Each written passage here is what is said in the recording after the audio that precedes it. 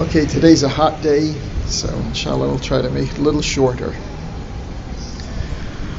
Alhamdulillah. Alhamdulillah alladhi hadana subulana. Alhamdulillah alladhi hadana.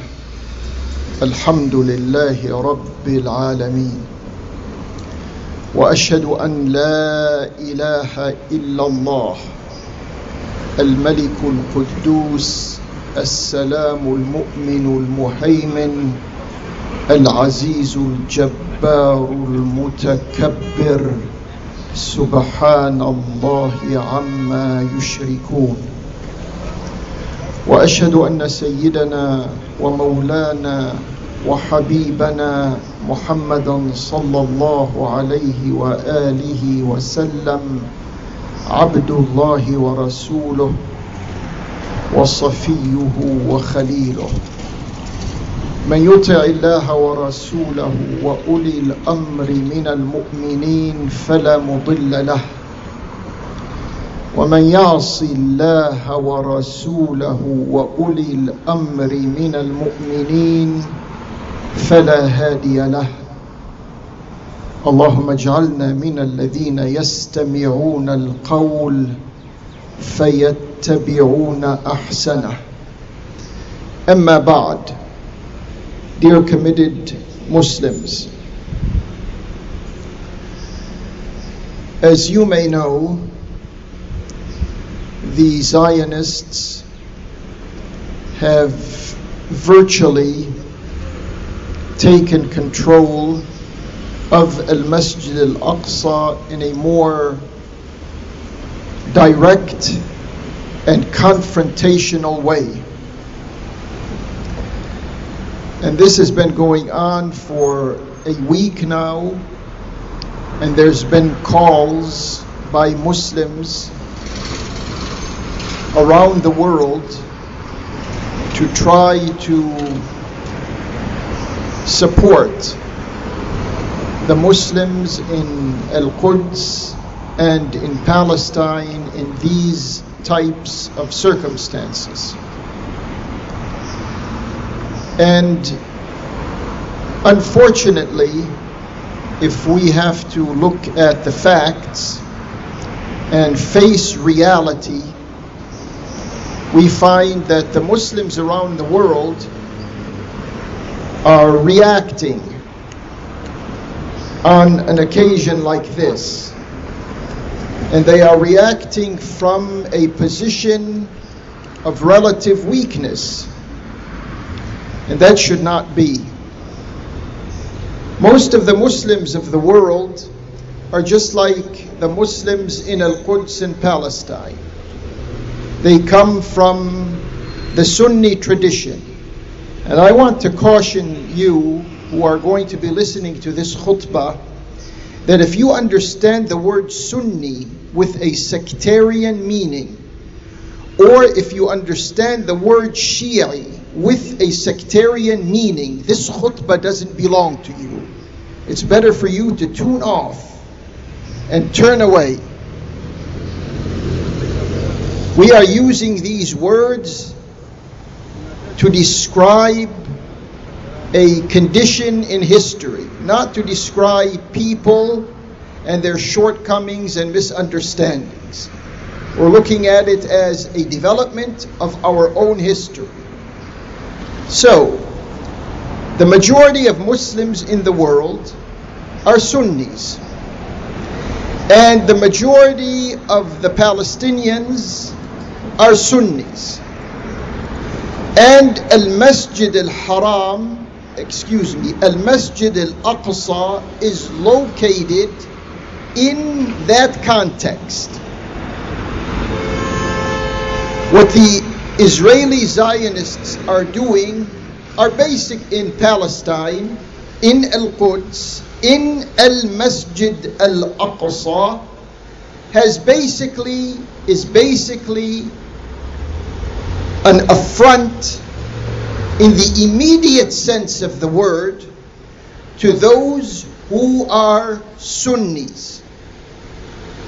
And now we have a call that is going out from officials in Sunni countries, from religious institutions in Sunni countries, from religious scholars who are Sunnis, who are saying that something has to be done concerning this attack and virtual confiscation by the Zionist Israelis of Al-Masjid Al-Aqsa.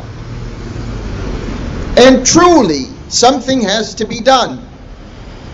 But something has to be done that is substantial, not a timely reactionary issue. Something has to be done that can be sustained. We don't want to live a flare-up of a few days or a few weeks, and then we return to our positions of defeat from where we began. So it becomes, on this occasion, a healthy dose of self-criticism to take a look, to take a hard look at this issue. Our reference, as always, is Allah subhanahu wa ta'ala and His beloved Prophet. May Allah's peace and blessings be upon him and his. Allah subhanahu wa ta'ala says concerning Bani Israel, لَتُفْسِدُنَّ فِي الْأَرْضِ مَرَّتَيْنِ وَلَتَعْلُنَّ عُلُوًّا كَبِيرًا. You will emphatically cause corruption on a global scale twice. These words are speaking about Bani Israel. And you, Bani Israel, are going to reach a position of unprecedented heights in the affairs of the world. It's an ayah. These ayat, when they were looked at by previous mufassirin, those mufassirun, they didn't live in our time. They didn't see what Banu Israel are doing now. They spoke about the corruption and the instability and the mischief and the chaos that was caused by Bani Israel in the times that preceded them. Whether they were mufassirin at the turn of the last century, or whether they were mufassirin at the turn of the last millennium. But now we have a development that has placed Bani Israel in a position to qualify for the second time in world history in which they are going to have a position to influence the affairs of the world. Obviously, they're trying to do it to their interest and their benefit. لَتُفْسِدُنَّ فِي الْأَرْضِ مَرَّتَيْنِ وَلَتَعْلُنَّ عُلُوًّا كَبِيرًا. That's number one. Number two, Allah, in the same surah, Surah Bani Israel, Surah Al-Isra, He says,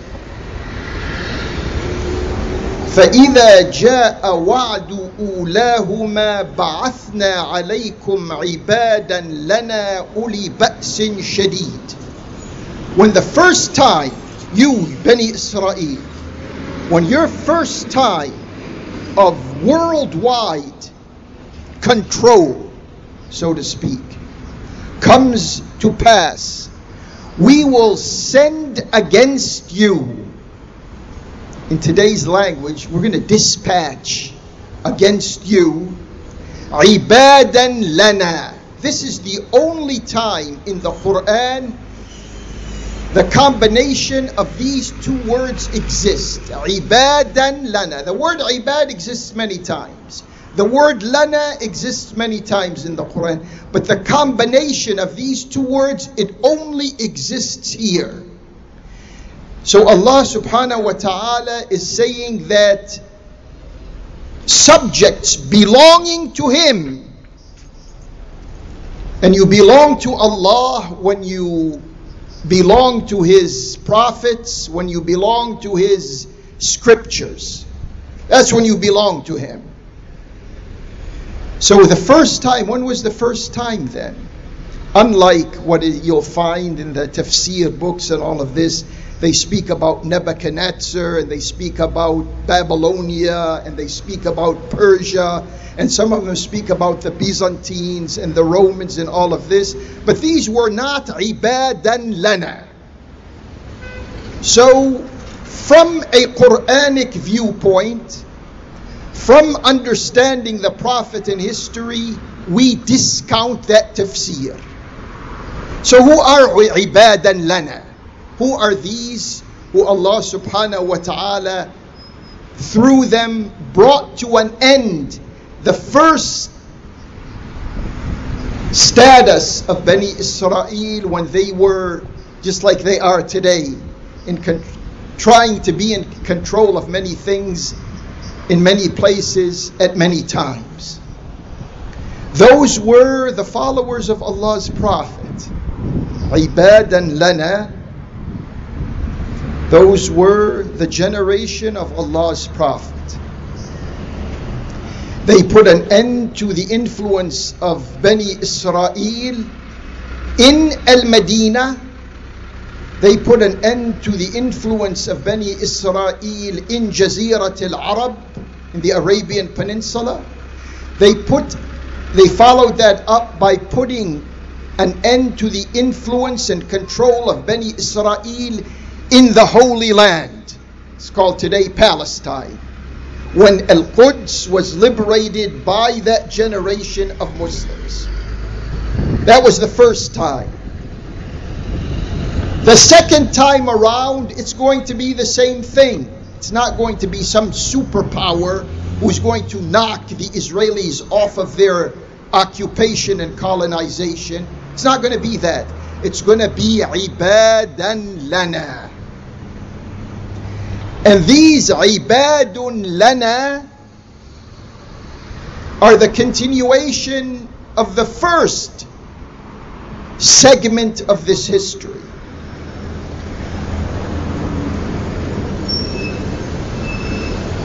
It should be helpful to understand that Bani Israel, they carry within them a psychological inability to fight. Don't fall victim to the mainstream media and think that these have weapons and they have armed forces and they have militaries and they have satellites and they have nuclear weapons and all of this. Don't be fooled by that. Yeah, they have material things. But the human being behind these material things is an inferior human being. And they proved that. They proved it in the days of Musa. اذهب أنت وربك فقاتلا إنا هنا قاعدون. They told Musa, you go, you and your sustainer, and you do the fighting. We're staying here. We're sitting right where we are. They proved it. They proved it in the days of Allah's Prophet. The cowards, Banu al-Nadir, Banu Qaynuqa, Banu Qurayza in Al-Madinah. The way they fought the Muslims was through the Arabian mushriks. They couldn't fight face to face, body to body. And they lost. They didn't put up they fought through the Byzantines against the Muslims. And they lost. And should we mention here that it could have been their influence at that time? This is a gap in history. But it could have been through the Yahudi influence at that time that we had our tragic Karbala. Now, to go back, we need some filling information, some information that is absent. We have to bring it to our mind and conscience. Today, when the Muslims are trying to mobilize for the issue of Al-Quds, Why haven't they mobilized against the supportive systems of the colonizing force in Al-Quds? And I'm not talking about just today. I'm talking about from way back then. Beginning with the Umayyas. Why haven't the Muslims mobilized to check the aggression of the Umayyas? Beginning with Muawiyah and Yazid. We don't want to go back to history books because history books conflict. We want to use now foresight. Look back at it. We don't live in those days. We're 1,400 years past those days. Why aren't these Muslims who call themselves Sunnis, and we're not speaking about the average person. Average person has been brainwashed. We're speaking about those who have power and those who are supposed to have knowledge. Why don't they take a look back and say, wait a minute here. The Umayyads were a dynasty that was wrong.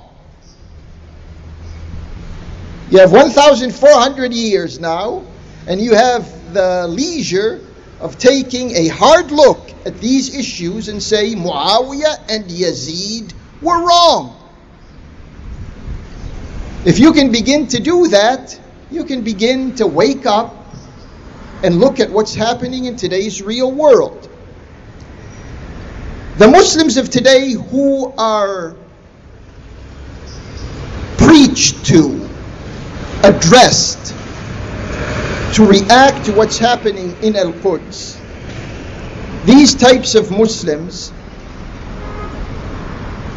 have not been able to conjure enough courage to look at the fact that the Muslims, they generated opposition to regimes that went in the wrong direction.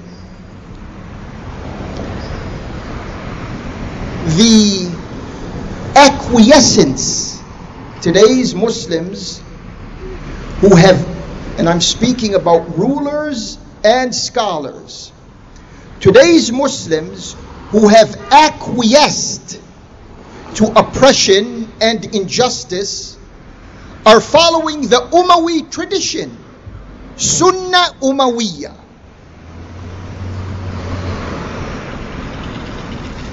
They have not kindled in the minds of the public the fact that Muslims have a history of opposition to dynasties that have gone wayward.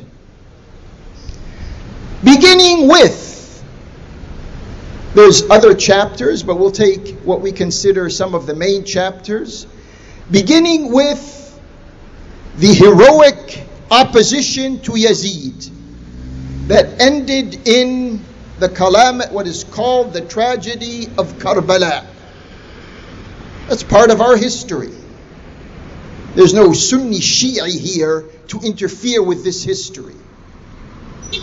There's no, you come across, interact with other Muslims, just the average Sunni Muslim, interact with them. Ask them, are you an Umayyi? Are you a Abbasi? And the other types of dynasties we have, you can go down the line. Are you any of that? Have them begin to think. When a Muslim Sunni can figure out for him or herself, I'm not an Umayyi, I'm not an Abbasi, then we can begin to have the seeds of opposition to this Zionist regime now that has recruited the Umayyads and the Abbasis of our time.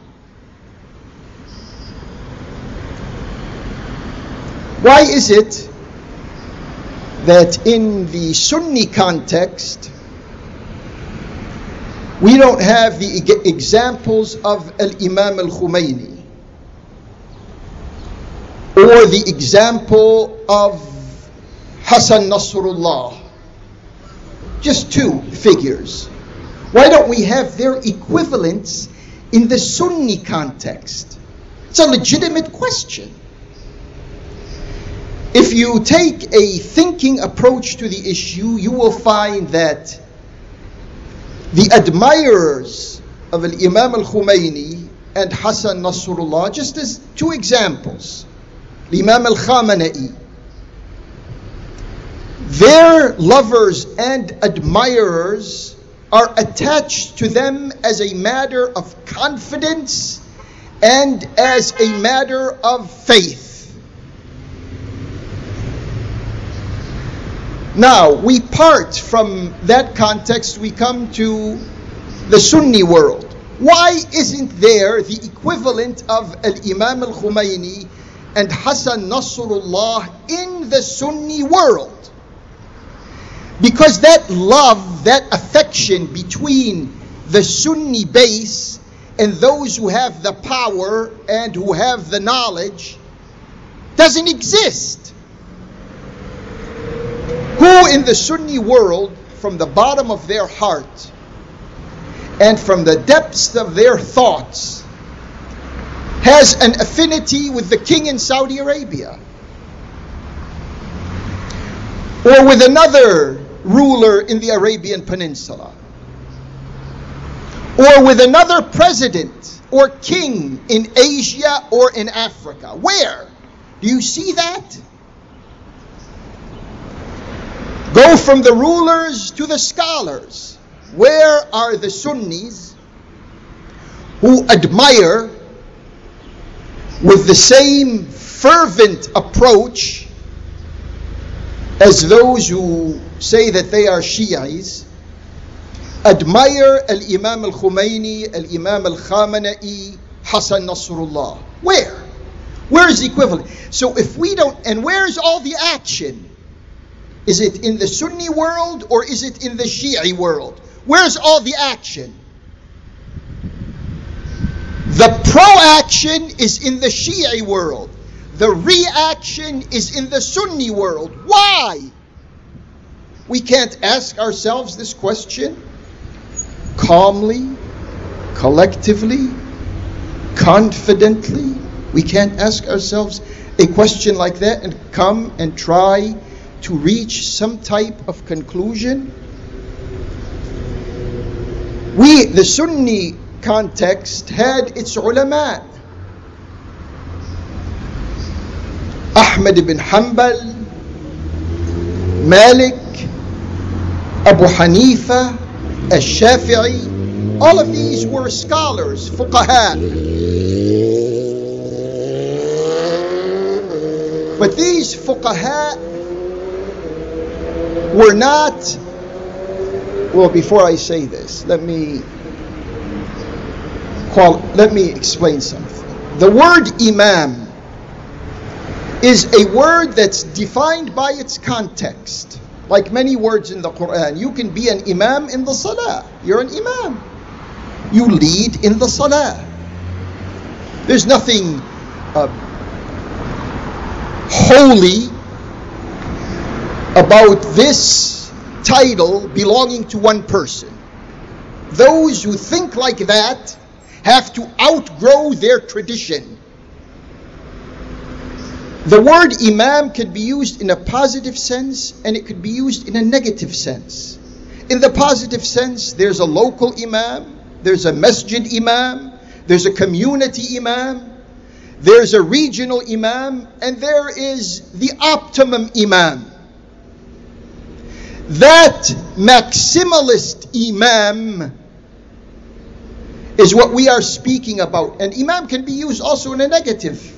There could be destructive leaders. وَجَعَلْنَا مِنْهُمْ أَئِمَّةً يَهْدُونَ إِلَى النَّارِ. The ayah in the Quran says, out of them we had imams that lead to the fire. So let's break through this sectarianism and begin to understand. It's very hard for some people to understand what I'm going to say. So when we come to the imam that has decision-making, social political, military decision-making in his hand, Ash-Shafi'i was not one of them. Malik was not one of them. Ahmad ibn Hanbal was not one of them. Abu Hanifa was not one of them. And the rest of these were not one of them. Why? And the Umayya, Abbasi, etc. regimes, they wanted to place these honorifics on the ulama. These were ulama, these were fuqaha, Shafi'i, Abu Hanifa, Malik, etc., etc. And there were hundreds of others, by the way. These are the four major ones that have lived through the rubric of power until we have what we have today. But those who were in power used these individuals and clamped on them the honorific of imam, and they were imams, but they were not in the social, military, political, ideological sense of the word. This is going to be quite difficult for some people to digest. It's all right. Work with us, we will work with you. So the Muslims had their opposition. Unfortunately, much of this opposition now is pigeonholed with sectarianism. It's stereotyped with sectarianism. Imam al-Hussein, in his position against the tyranny of Bani Umayyah, has become a sectarian figure to many Muslims, whether they are Sunnis or whether they are Shi'is. They can't liberate Imam al-Hussein from sectarianism. That's a task that still has to be done. Abdullah ibn Zubayr, with his differences and ups and he fought against the Umayyi establishment until he was killed.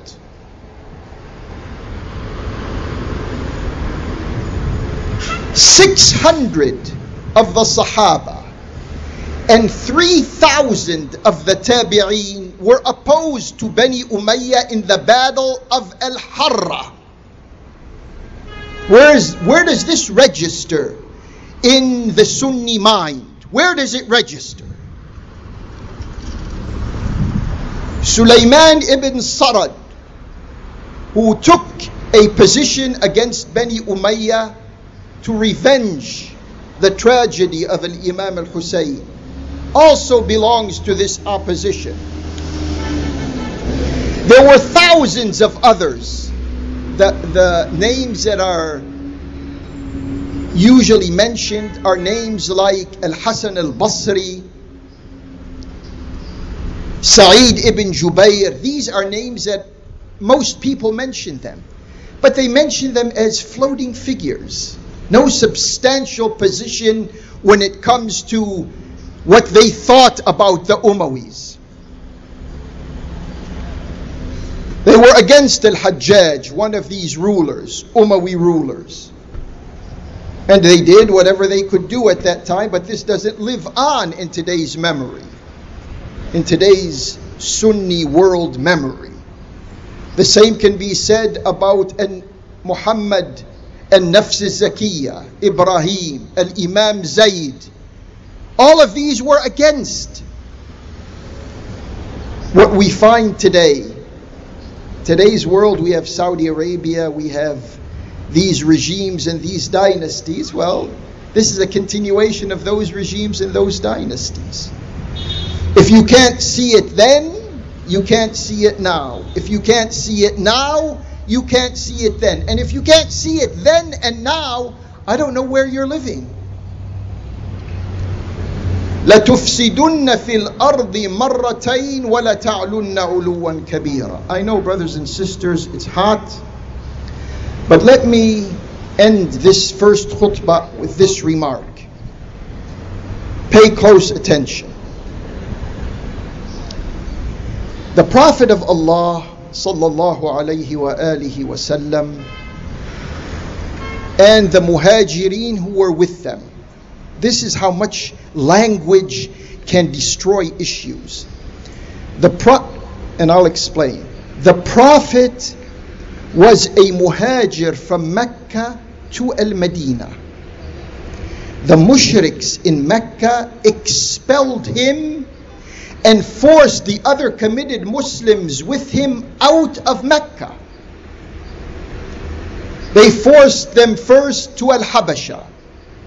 Then the Prophet went to Al-Ta'if. Then they finally went to Al-Madinah, where there was a base of support. These are called in our Islamic vocabulary Al-Muhajirin.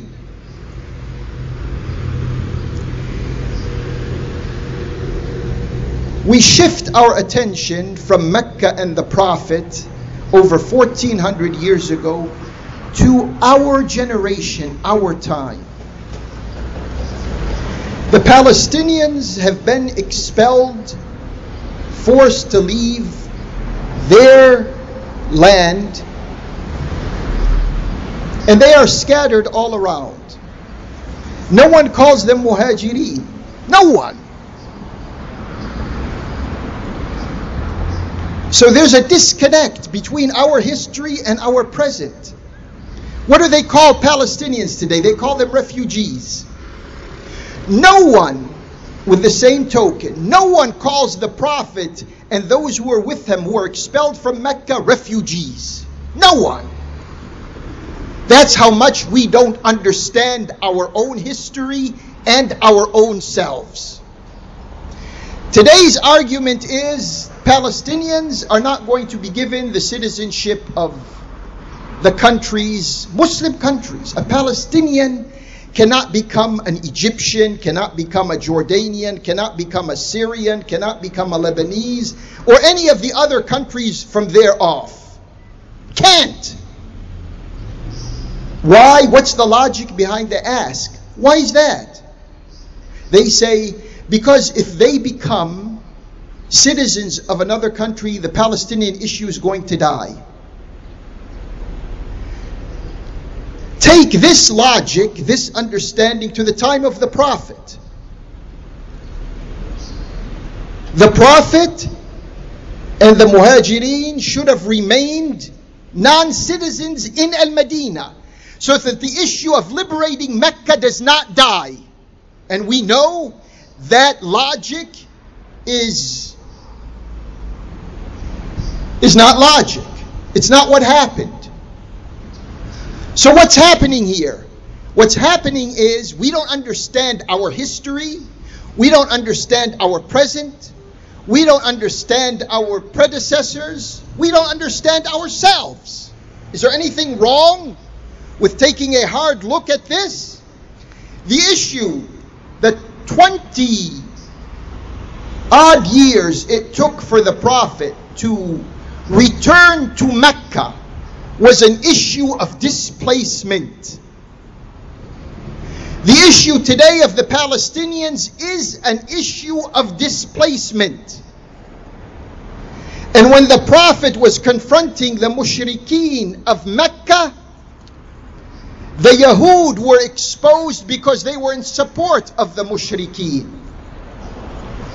And now,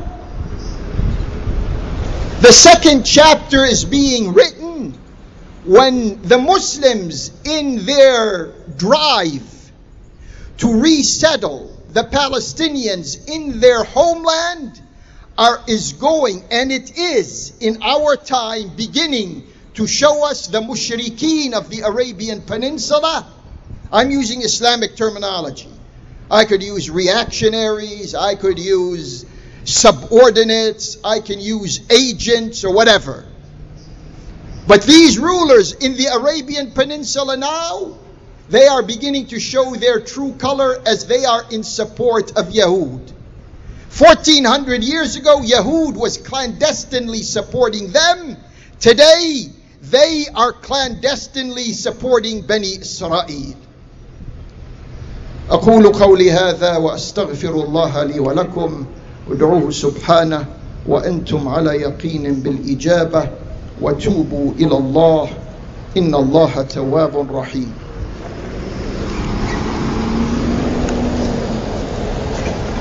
الحمد لله بجميع المحامد على جميع النعم وصلى الله وسلم على المبعوث خيرا ورحمة وهدى لكافة الأمم محمد النبي الأمي وعلى آله وصحبه وسلم. Dear committed Muslims, أيها المؤمنون, Al-Masjid Al-Aqsa now is off limits to the Muslims. The Israelis have put metal detectors at the entrances to Al-Masjid Al-Aqsa, and Muslims who want to go and pray inside the masjid are going to have to pass through these metal detectors. The trigger for this was last week, 10 days ago or so, whatever it was. 3 Palestinians executed a military, what they consider to be a military operation against 2 guards at Al-Masjid Al-Aqsa. That was the trigger for all of this. What is not said is behind the scenes, the Arabian regimes, they have washed their hands of the Palestinian issue. And that gives the Israeli colonists in Palestine the momentum to do what they are doing. There's been emotional outbursts in different parts of the Muslim world against what's happening. Add to that, the Israelis have imposed a regulation that says anyone under 50 years of age, even if they wanted to enter Al-Masjid Al-Aqsa through these metal detectors, are not allowed to enter Al-Masjid Al-Aqsa through these metal detectors. And in the past week, the Muslims in front of Al-Masjid Al-Aqsa have been praying just like us, outside the masjid. You see, they did this 34 and some years ago. They've been exposed. We don't know whether the Muslims in Palestine are going to have the stamina to continue that position of principle and opposition that they've demonstrated in the past week or so. An Israeli minister says, Al-Aqsa now is under our sovereignty. And we don't care what the Jordanian king is saying.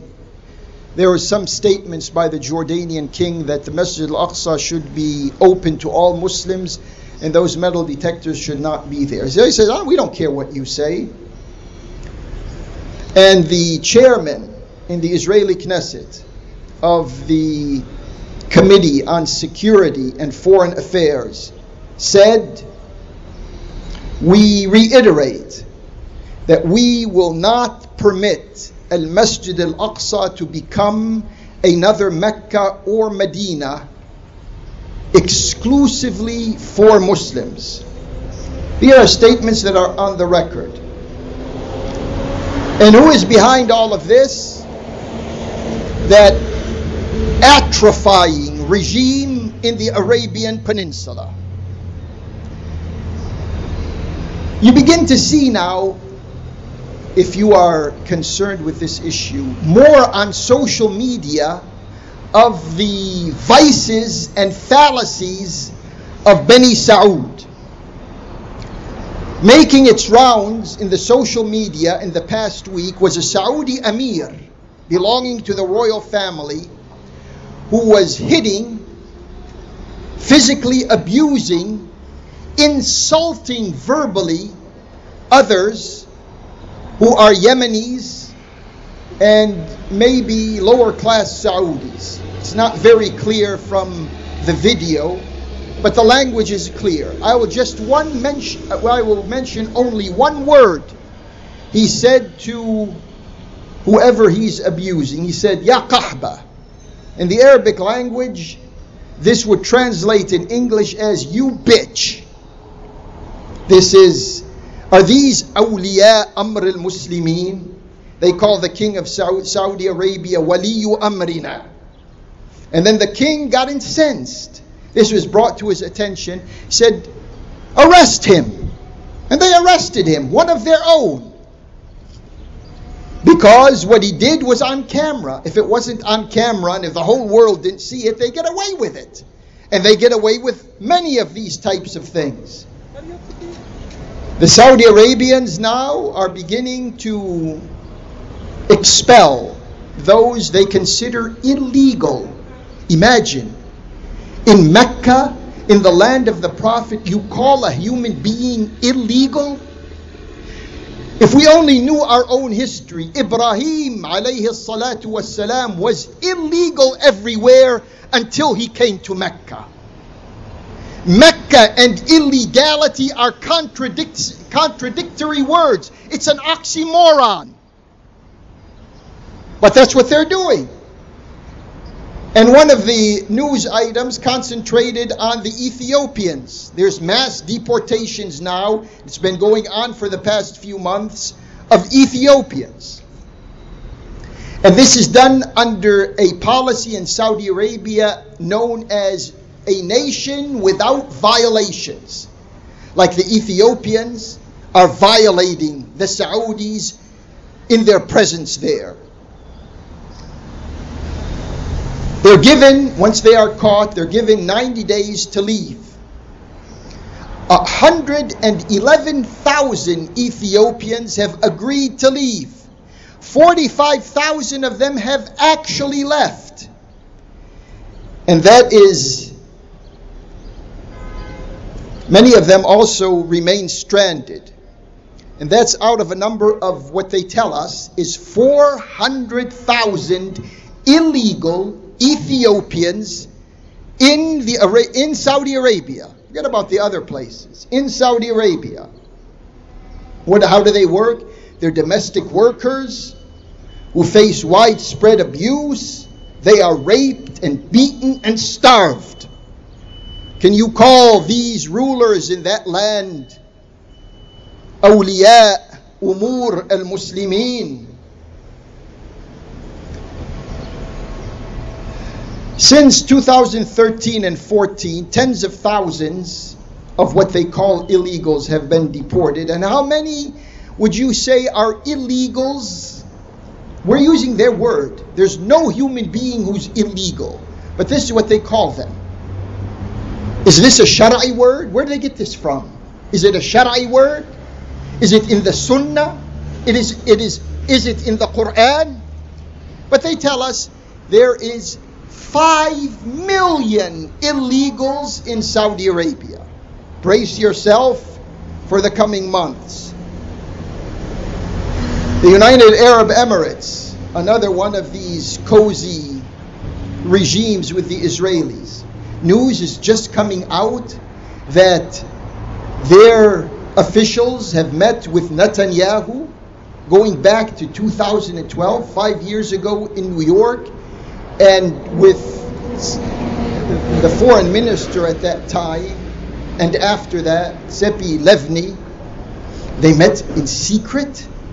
They had to go to one of the hotels in New York to the garage, and then from the garage take a special elevator to meet with them. All of this was behind the scenes. No one knew about it. Now, because of the tribal conflict, information is beginning to leak.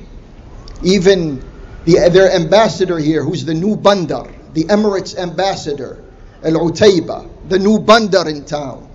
He was invited to attend Netanyahu's speech in the Congress. Remember when the Zionist head honcho received 29 standing ovations from the members of Congress of this country? And now we come to what the Israelis are doing to support what is called the Syrian opposition. 4,000 Syrian injured were treated by the Israelis. The Israelis gave them 55 tons of clothes, winter clothes. They gave them 12 tons of footwear. They gave them 2 medical clinics, 250 tons of food, 465,000 liters of fuel. And now the Israelis, they don't learn from history. They're intoxicated with power. They're trying to establish a corridor sanitaire, a safe zone in southern Syria made up of Syrian refugees. They tried to do that in Lebanon and they failed. And just recently, all of these issues, if we don't visit these issues with our thinking Muslim mind, they'll continue to get away with this stuff. Kuwait, in the past day or two, expelled Iranian diplomats. The Iranian ambassador, it closed the cultural and military attaches, and it reduced the number of diplomats from 19 to 4. I guess the Kuwaitis, who tried to be indifferent to the tribal warfare between Qatar and the other 4, has given up on its neutrality and now is siding with the Saudis because they were probably reminded, remember when Saddam kicked you out of Kuwait? Who brought you back? So who are you now to try to be neutral in this affair? A Kuwaiti, one of the members of the ruling family, received a sentence from their courts.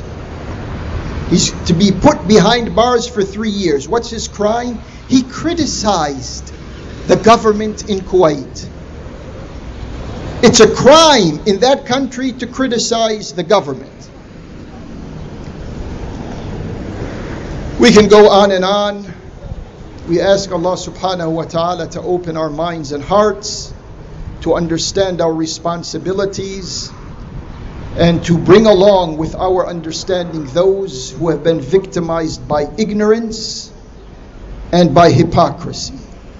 Allahumma arina al-haqqa haqqan warzuqna ittiba'ah wa arina al-batila batilan warzuqna ijtinabah wa la taj'alhu multabisan alayna waj'alna lilmuttaqina imama.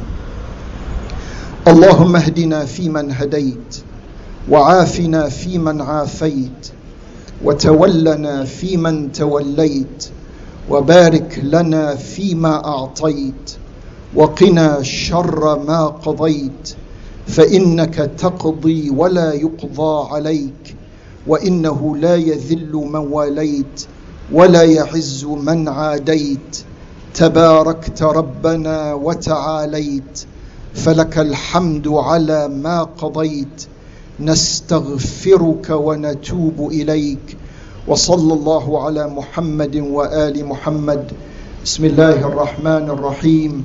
والعصر إن الإنسان لفي خسر إلا الذين آمنوا وعملوا الصالحات وتواصوا بالحق وتواصوا بالصبر ومن أظلم ممن منع مساجد الله أن يذكر فيها اسمه وسعى في خرابها أولئك ما كان لهم أن يدخلوها إلا خائفين لهم في الدنيا خزي ولهم في الآخرة عذاب عظيم. إن الله يأمركم أن تؤدوا الأمانات إلى أهلها وإذا حكمتم بين الناس أن تحكموا بالعدل إن الله نعم ما يعظكم به إن الله كان سميعا بصيرا ولذكر الله أكبر والله يعلم ما تصنعون وأقم الصلاة.